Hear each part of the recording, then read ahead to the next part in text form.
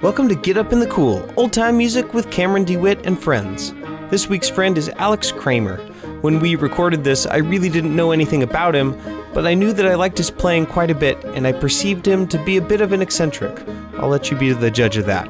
We were unable to come up with an official theme for our jam, but here's a sampling of what you can look forward to in the next hour. We play Isham Monday's Old Time Fire on the Mountain. I have a moment of pride when I successfully make it through a particularly squirrely tune. Alex explores the obstacles of starting your own religion. I make the following cultural references and take their ubiquity for granted. Kristen Wiig, the Transporter movies, P.T. Cruisers. And at one point, Alex says the following phrase, "Come on, old paint, let's get up this hill." And for some reason, I can't stop thinking about it. All that's to say, this one's a real mixtape, musically and conversationally, but it's all good, and I'm glad you get to be a fly on the wall for what is essentially our first of hopefully many hangs. Stick around after the interview to find out how to hear more of Alex's music, how to support Get Up in the Cool, and where to listen to this week's bonus track. Alex Kramer, everybody, enjoy!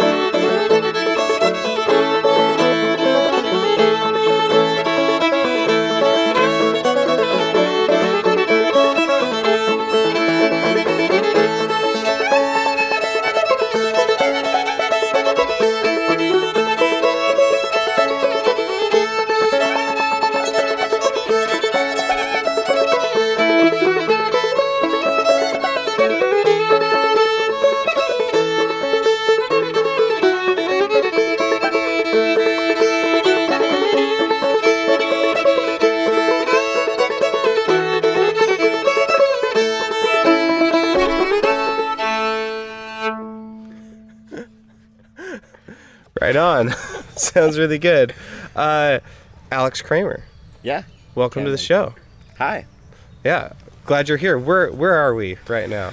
Paint a picture. A word picture. We are... Well, to paint a picture, okay, that will take a lot. Thousands of words. 1,000 words. Well, it's like, if I guess you could do like a 6-sided die. Okay. You know, for each visual angle, like the ceiling would be, or the sky would be a picture. So that's 6,000 words. Okay. I'm starting already. You can tell I'm really just throwing out as many words as I can. Basically, it's very green here. We're in Pennsylvania at the Brandywine Revival Festival. Yeah.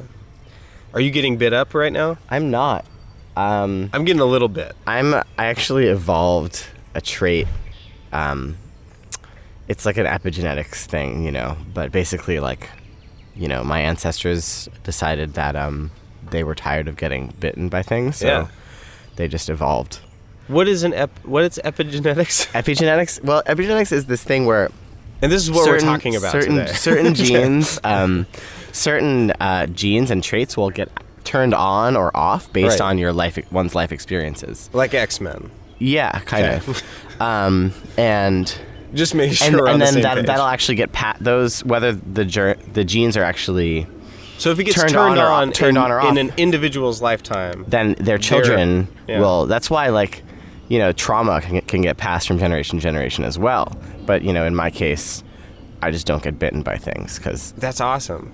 You know, I'm just a higher evolved human. It's great, like Lyme disease, whatever. This is not going to happen for you. Yeah, it's not going to happen. David Deacon and I just did an episode, and there are multiple moments where I think you're going to be able to tell when you're listening to the podcast that we're being chewed up. Oh yeah. That's part of, you know, we're far away from everyone else and we're like in the weeds so that when cars come, we don't have to move the equipment. But that means that we're definitely in the grass. Yeah. There's a bunch of clover and then there's like a incredibly still body of water. Yeah, there's bugs. To our right.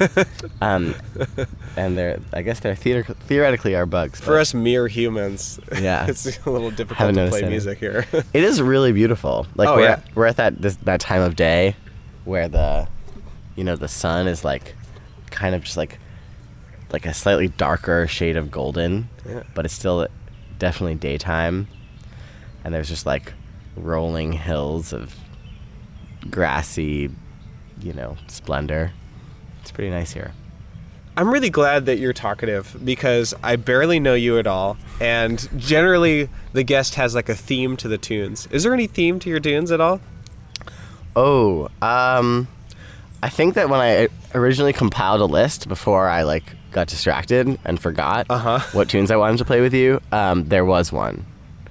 So, well, all that's to say, I feel very comfortable and I'm not worried about filling up space. Okay. And I think we're going to find stuff to talk about, which is nice.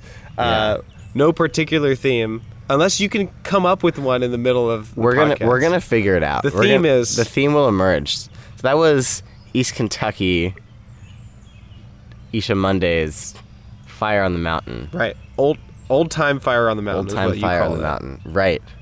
Because there's another Fire on the Mountain. Yeah. That's also old time, but is also bluegrass. Let's start at the beginning. Why do you play old time music, and when did that start happening for you? I play old time music because I find it really fun and fulfilling. Mm-hmm. That's why I keep coming back to it for sure. Because you play other stuff. I do play some other stuff, although once I started playing old time, I started playing a lot. I started playing less other stuff. I really started playing old time music like 5 or 6 years ago. Okay. Probably 6 years ago now.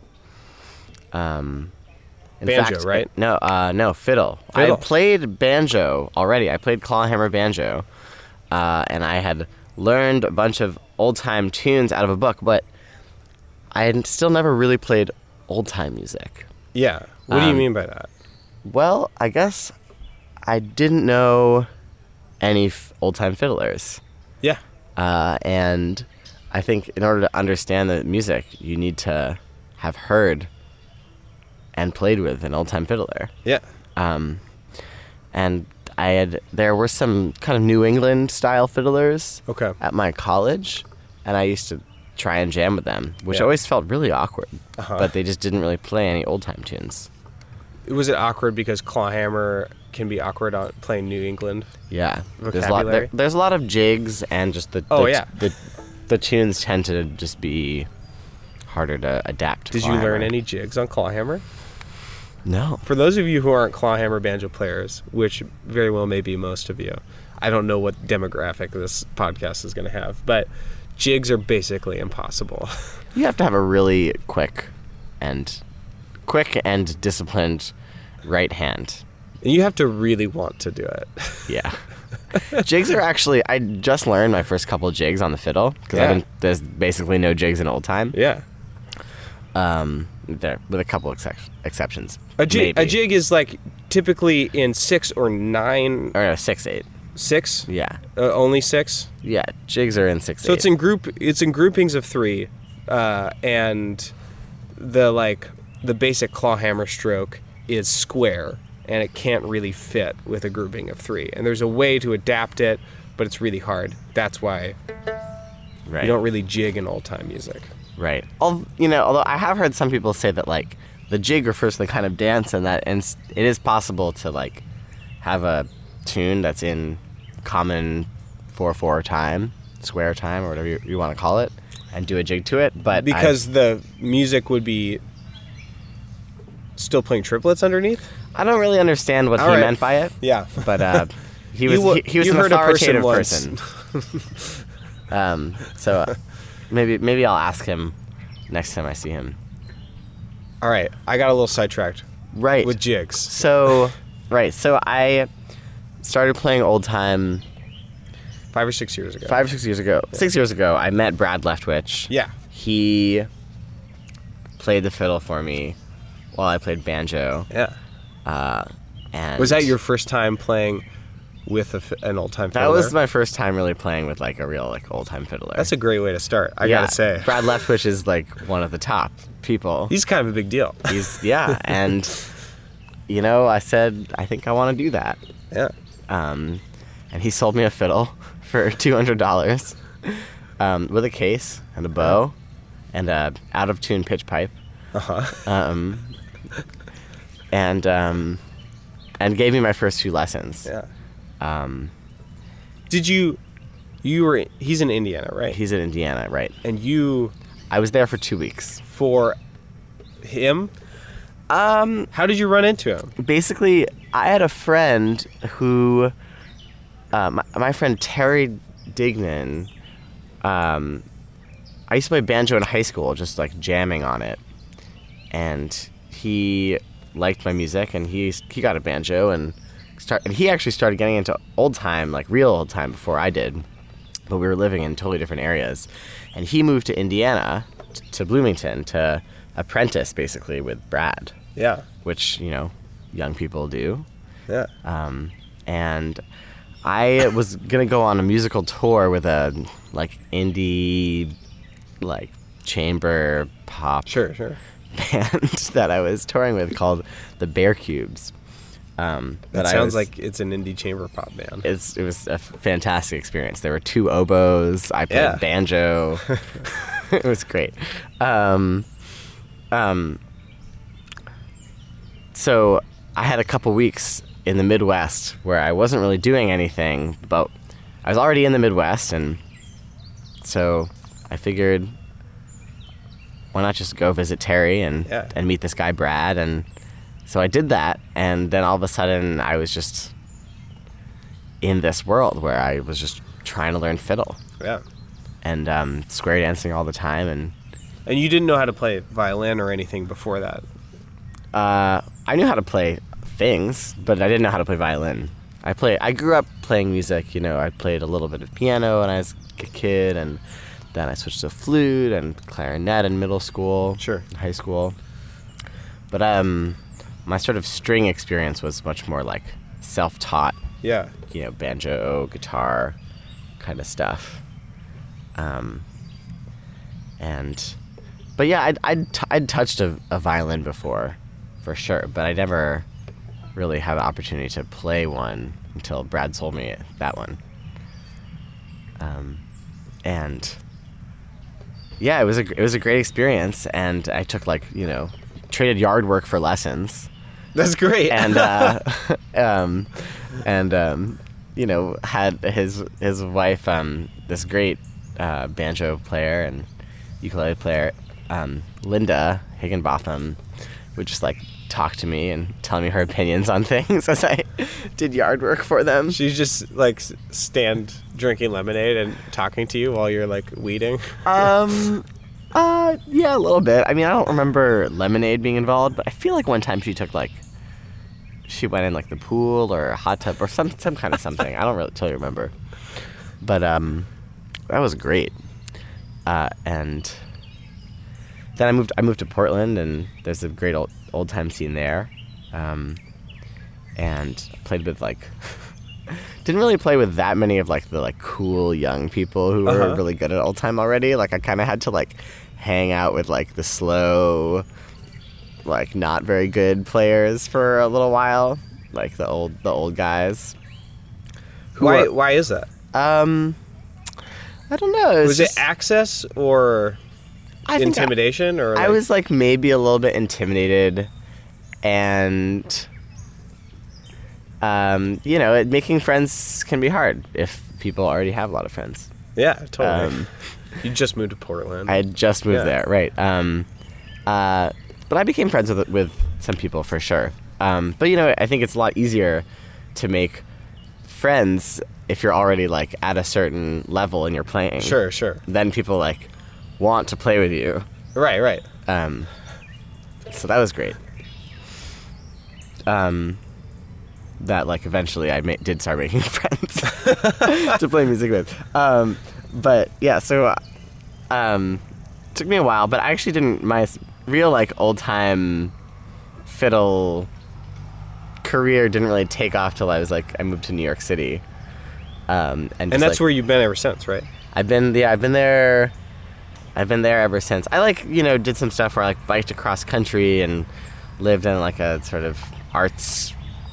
I worked at like an arts retreat center commune place in Western Massachusetts and had some time to practice, and then went to New York and like made my first like old time friend who wanted to play with me all the time, and that's really what enabled me to get good enough to hang. Yeah. Right on. So I also had a friend who like would just come. I would go to his house every week, and he would play the tunes really slow and break them down for me, just help me learning the vocabulary and stuff. And yeah, I think that was really necessary for my confidence before I started going to jams. And started calling tunes and stuff. So let's play this second tune, and then we'll resume our story. Should we talk about what this tune is? Please. This next tune is Chadwell Station, which is a tune from the Hamblin collection of American fiddle tunes popular in the early 1800s. It was written down, so there aren't really like any old sources for this other than the manuscript. But the Hamblin tunes I think kind of came into fashion a couple years ago for whatever reason. And Foghorn actually recorded this tune. Yeah. And I play it fairly differently than they do, but you're really allowed to do that with a tune that doesn't have like a recorded source for it. Sure, yeah. Nobody's going to tell you that you're not doing it right. Yeah. Unless they're just, being critical and mean, which, is fine. So yeah, Chadwell Station. And this tune is we're also playing in a different key than is usually played in. And it's chock full of squirrels. Yeah. It's like made of squirrels. It's squirrely. Yeah, it's definitely squirrely. Yeah. Yeah. All right.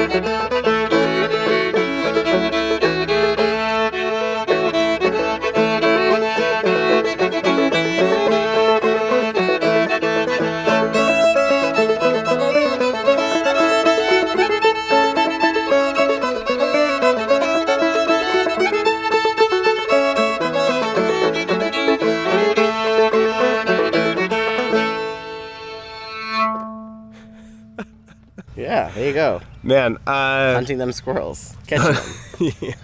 Yeah.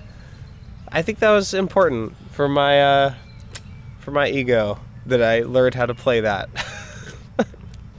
in one sitting, like right before we played this. That was really hard. I'm really happy that I made it through that. Yeah, it's definitely like a squiggly kind of tune. I remember the first time I heard it. I think it was from Christina, who lives in Cleveland, Ohio. If you're ever in Cleveland, Ohio. Yeah. Yeah. Yeah, when you learn like a tune that has like a new sort of rhythmic vocabulary like that, I feel like it's sort of, just sort of opened me up. And now I feel like if I run into that again, similar kind of thing. Yeah, I'm going to be able to do it. And that's that's exciting for me. Yeah. It's great. Chadwell Station. Yeah. It's you know who else recorded it? I think Christian Wig recorded it. He like put out like a album called like Fiddling on the Old Frontier or something. It's a little distracting for me that an old-time musician's name is Christian Wig. It sounds like Kristen Wiig, like the SNL person. Who's that? You know, SNL like a couple years ago, she's like one of the new Ghostbusters. Kristen Wiig. I think I might know who you're talking about. Is she like? Does she kind of like talk nasally sometimes when she does impressions of people? Probably. Yeah. I don't know. Anyway, that's a weird tangent to make, but Christian Wiig is an old-time musician. I think so. That I don't know about. Okay. Great. He's around at Clip Top. He's got long hair. Oh, try to track him down. Great. Older gentleman. What were we talking about? Your journey into old-time music. Oh, yeah. Where did we leave off? New York, right. I moved to New York, yeah. made friends with this great guy, Eli Hedko, banjo, guitar player, and we just started playing all the time and busking, and you just like get better if you do that a lot. And also, I'd go to the Lowland session and get to play with great fiddlers like Nick Stillman and Stephanie Coleman, and Luke Richardson was around for a few years. It was great. Definitely learned a lot from all the different people. Do you just play music now for a living? Is that your profession? Well, I've done a lot of different things in addition to music. So I've done teaching. Teaching music. Okay. And like in big groups of children mostly. Great. And I call square dances. Awesome. I got to witness that at Black Creek. Yeah, that was great. Great. I'm glad you enjoyed that. Yeah. I wish I would have asked someone to step in for me on banjo so that I could have danced. I should have just done that. Yeah. Who needs a banjo player at a square dance anyway? All right. And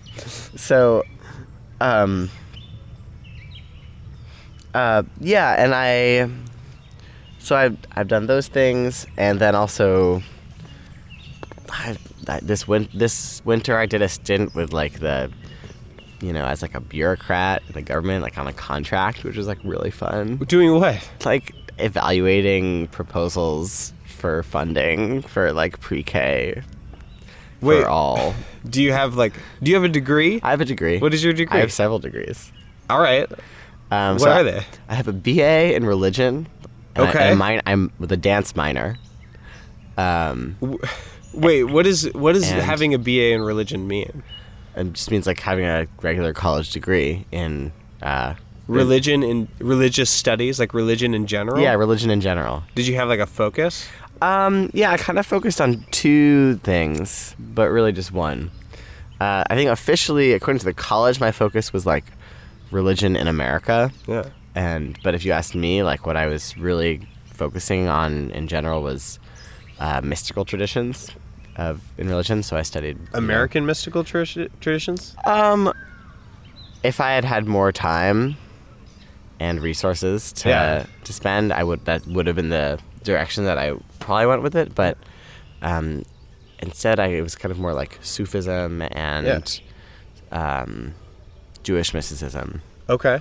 Um, I mean, I don't know a lot about Sufism, but did you like get into that from like reading Rumi and Hafiz or something, or some other way, or like? Yeah, there was a seminar that was taught Yeah. on Sufism, which was really cool. Yeah. And yeah, there's a lot of Rumi and Hafiz, but also, you know, like dervishes and a little bit into like Qawwali music and just like general theories of what Islamic mysticism is about and what it's there for. I guess when I think of like someone getting like a theology degree or something, it's typically because, like a lot of people, it's because they're not theology degree. What am I thinking of? They want to get their like, what's the word I'm looking for? Divinity. Yeah, M masters in divinity. Yeah, something like that. It's because they want to like practice like being a priest or something. A priest or a preacher. Yeah, well, I think a church. I think when I was like a lot younger, like a teenager, I was definitely like, man, I'm just gonna start my own religion. It's gonna be great. Really? And oh yeah. Well, you know, I read Robert Heinlein's Stranger in a Strange Land. I don't know that. It's like a book about this. It's like this guy from Mars comes to Earth. Yeah. He's human, but he was raised on Mars by Martians. Yeah. He comes back to Earth and like, you know, has like, you know, is totally weak and needs to be taken care of, and then all of a sudden it turns out that he like has magical powers. Yeah. And then he like starts like a cult. and there's like free love and you're like, this is unlimited money and this is what I want. And I was like, oh yeah, I'm totally gonna do that. Like that's what I'm about. I'm gonna start a religion. Yeah. Because I have ideas about things. Yeah. Did you start a religion? I didn't, or I haven't yet. Maybe I should. Yeah. That you know, it's still a possibility. But I'm not really super culty. I can plug that in the outro when I record it later. Great. By the time I release this, if you've okay, cool. got your tracks together. Yeah. Well, you know, I'm not like a super culty personality. You know, I kind of have too much respect for other people, I think. Sure, good. But if I was just like a little bit more of a sociopath, I think it'd be great. Yeah. But anyway, so I basically chose that path because I thought it was interesting, and it was like the first class that I got an A in college. So you were undeclared, got an A in religion. You're like, yes. Yeah, that was the one. All right, great. And you minored in dance. I minored in dance. I probably should have been a dance major. Yeah. But I just had a harder time getting along with dance professors consistently than... Why? You know, just like authority figures in general. Maybe there was an issue there that like more of my personality would come out in a dance class. And sure. I like found it difficult not to like challenge everything that was said. Did you study dance as a child? I did not, but I did martial arts a little bit. Okay, so there's a lot of dance analogs in there. Yeah, I was already a physical person. Yeah. So I got a dance minor. All right, so that's major and minor. That's degree number 1. Right, and then the second degree was a master's in education. Okay, so that explains why you got hired to. Yes. Approve pre-K. What? Yeah, pre-K for all sites in pre-K New York. for all sites. Okay, yeah, in New York City. Great. Which was a really fun job, actually. Aside from like the, you know, reading terribly written proposals. Oh, sure. With like full of just like blatant plagiarism. But so I did that, and more recently I've been doing bicycle deliveries. Okay. Which actually pays pretty well in New York if you like know how to schedule yourself right, and it's great because you can just go and do it whenever you want. Yeah. So if I want to like go to a festival, I just don't turn on my like, you know, my app. It's great. That lets me. Is there like an Uber kind of situation? It's an Uber situation. Yeah. For bicycle. That's cool. I didn't know that. Yeah, it's like a little bit, definitely feels like a little bit dangerous sometimes, but I try and be careful. I'm used to biking in New York City because I'm from there. And it definitely feels a little bit degrading at times. Okay. Do you ever have to deliver a package that's like to a seedy place? No. Okay. No. The people, these are like... Are you transporter? I don't know what transporter is. Oh, this is a Jason Statham movie. It's you know, it's an okay job. It pays well, and what I really appreciate about it is the physicality. Yeah. It's like, I'm a physical person. Like, that's part of why I was drawn to dance. Yeah. Is because like it feels good for me to be like exercising all the time. Yeah. And to be like, you know, hopping up on my bike and, you know, locking it to things and, you know, picking things up and balancing them and stuff like that. Yeah. It's not exactly the most sustainable career choice. Right. And a good friend of mine is trying to convince me to learn computer programming. Ooh, that's anti-physical. It is definitely the opposite side. I don't know. I'm sort of in flux, and I kind of view like old time music and music in general as a sort of just like general anti-capitalist behavior. Like, there's nothing that will like decrease your like capitalist output more than old time music. Oh yeah. Like, if you want some like downward mobility, like embrace this stuff, and like you'll have something to do all the time that'll be really fun. We'll encourage you to like downward mobility. drink hard liquor and like, you know, maybe like do other drugs. People don't do too many other drugs these festivals, but you know, it's something that I think increases one's happiness. Yeah. A lot. And then once you start to realize that like your happiness is like connected in like an inverse relationship to like, you know, acquiring wealth or whatever. Yeah. You rapidly lose a lot of motivation to like, you know, work in a way that would decrease your happiness. Yeah. So yeah, that's what I'm doing. I feel like there's seeds in there for a new religion. Like, that would be legit. Oh, yeah, for sure. I mean, like, you know, it's just another problem of being, you know, of, you know, respecting a lot of people. Yeah.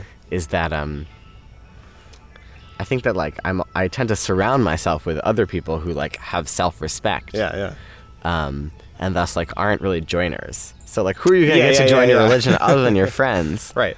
You know, but yeah, you know, maybe it'll be like a secret religion, and then like after I die, like somebody will get their hands on like the manuscript or something. Right. And it'll be like classic, and then I'll like reinterpret, and eventually it'll just be like another form of capitalism. Yeah. You know, well, operating only in Bitcoin. Well, that's a step, maybe. I don't know. Let's go to G real quick. Okay. What are we playing in G? Real quick. Cole Harbor Bend. Mm-hmm. Not. Don't even say it. Okay. It's gonna ruin it. Yeah. Yeah. Okay. Every time that you reinforce that pathway in your mind, it's just gonna get worse. You know. It's not something else that I've been saying. It's not a different title that I've been saying mistakenly. It's Cole Harbor Bend. That's it. Here it is.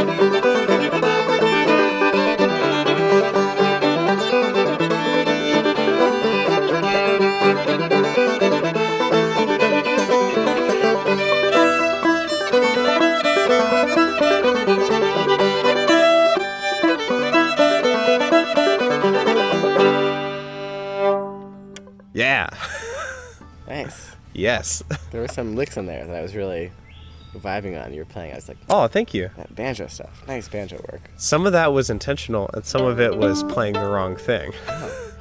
Or playing not the notes because I forgot them. Well, That's how banjo works. That is how banjo works. It can be a stress-free instrument if you let it be. Yeah. You're under no obligation to play anything right. Yeah. That's a good reminder. I enjoy the stress of it a little bit. that you could put on it. Yeah. Well, are you gonna start playing fiddle then? I have started playing fiddle. Yeah. Yeah. Good. If you want some real stress. Yeah, man, it's stressful. It's hard. Especially because I have all the. It's like I know the tunes. I know where all the notes are. I have like the musical. I have the musicality necessary. But using a bow, I've never done anything like that. Yeah, it's pretty weird technology, I'd say. Yeah, it's crazy. Yeah. It's I've sung a lot, and I've played tuba. But those are the only instruments that I've had like sustain. But like I never had, the bow can like kind of go forever. And right. That's nuts. If you're really good, it can go forever. I can't make it go forever. Yeah. Unless I'm like playing harmonics, which is I really enjoy that. It's kind of funny that like, and I'm not the only person who,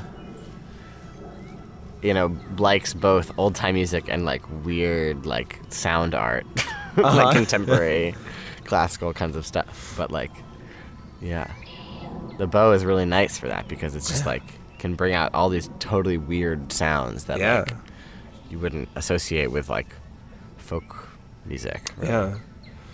Yeah, it's weird. All my instruments have been hitting instruments, and even voice is like a pushing instrument. This is like all my musicality has been very like forceful and violent, but like the bow is you're pulling the notes out, or sort of like, or I guess you're pushing them if you're going up, but I don't know. It's just like it's like a coaxing, gentle. Yeah, like, it depends how, what kind of player you are. Yeah. I think I'm sort of more of an aggressive. You're pretty aggressive, yeah. player. And, I'm just like trying to get the thing to make a sound, and sometimes it just gives me such a hard time about it that I just lean into it. It's like, come on, old paint, let's get up this hill. Speaking of which, I drive a PT Cruiser. What's that? It's like a. You can tell I'm from New York. I'm like, what? Yeah. It's a car that like was invented a while ago to kind of like look like an old timey car, but not. Okay. It's sort of like a weird, half-hearted like attempt at nostalgia, and a bunch of people bought into it, including my parents, who bought this for me. Okay. Anyway, I've since grown endeared to my PT Cruiser, which I call Pete. I tried to drive him up that hill, and it totally failed. Just wasn't happening. Wasn't happening. Let's go straight into these other tunes. Yeah, let's go to D. D. I was actually in I did a little recording project with Peter Stamfel and a bunch of other people in New York, and it was Peter Stamfel, and he's of the Holy Middle Rounders and the Fugs and stuff. He's sort of like an old cult figure. Yeah. And it was Peter Stamfel and the Brooklyn and Lower Manhattan Banjo Squadron, and it was just like so many banjos all on one record. And it's like he's got these tunes, and they're these beautiful tunes, but like they're never really like, there's not really like one way of playing them right, and he never plays them the same way twice, really. So, and he was always like encouraging us, like, improvise. It sounds kind of cool in a way. And the album artwork is like exceptionally cool. All right. Yeah. Well, what's the name of it again? Peter Stamfel and the Brooklyn and Lower Manhattan Banjo Squadron. All right. Great. Oh, the album name is Better Than Expected. That's about right. We're moving into originals territory. Oh my gosh! I just started writing these tunes. Yeah. And I write songs. I do write songs sometimes. I want to hear some of your songs. Oh, you can do that. Yeah. They're mostly up on Bandcamp and some are on Spotify, depending on which band. I'll get the details on how to what you want to plug and stuff. Mm-hmm. I'll put it in the thing.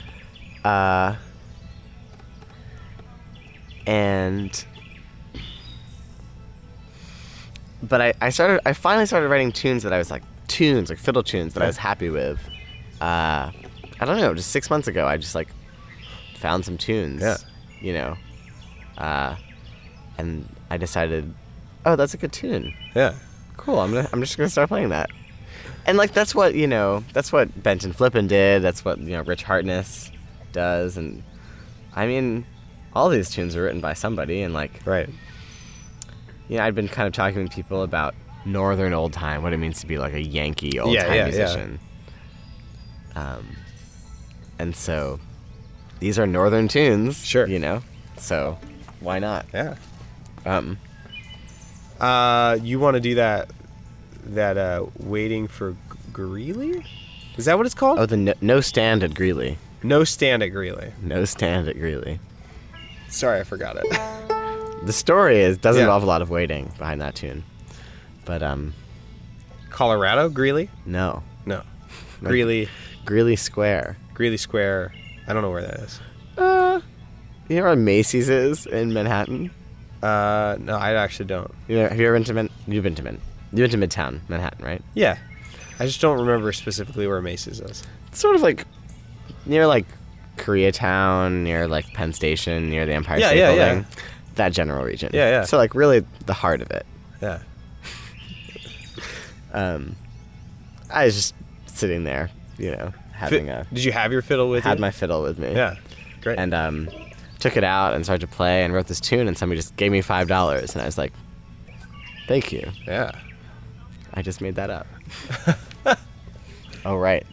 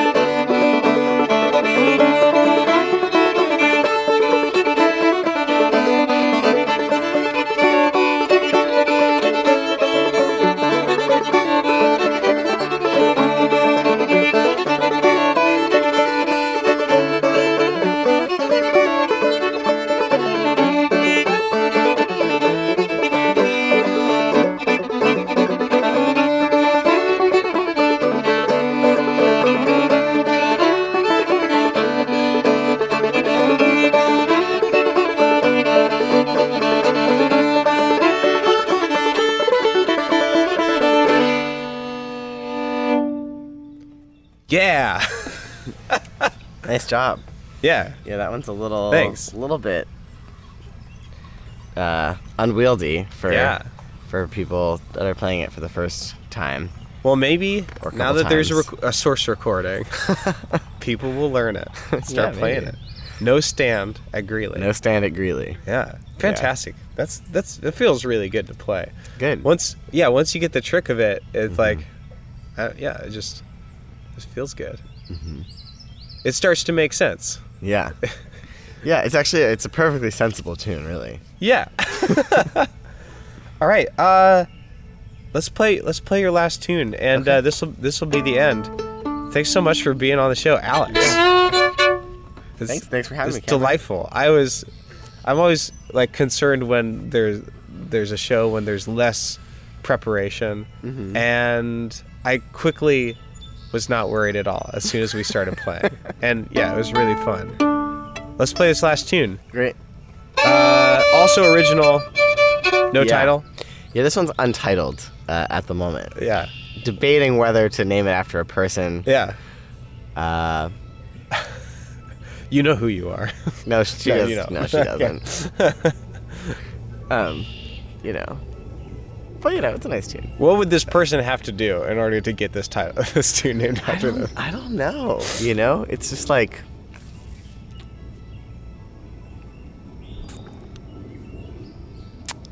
It's really, really, the thing is that, like, naming it after this person is literally an afterthought because I didn't even know them when I wrote the tune. Uh-huh. And, yeah, it's probably got to have a different... Yeah, You yeah. can't name it after a person unless you really have the person in mind when you're writing it, I think. Maybe. I heard that Fur Elise, you're familiar with Fur Elise? Yeah. Was Fur Elise. was for someone else. Oh, really? And then this may be apocryphal, but I heard that it was for someone else, and like Beethoven was like drunk or something when he like wrote on the final manuscript or whatever, and he wrote Fur Elise instead of this other person. That's really funny. Yeah. Oh my god. All right, let's play the tune. Yeah. Thanks, Alex. Now I'm just like thinking about what would have to happen for this person to get a tune named after Something them. really good or something really bad. Yeah. Oh, it's too sweet of a tune for it to be bad. It would be a different tune, I think. It'd be a different tune.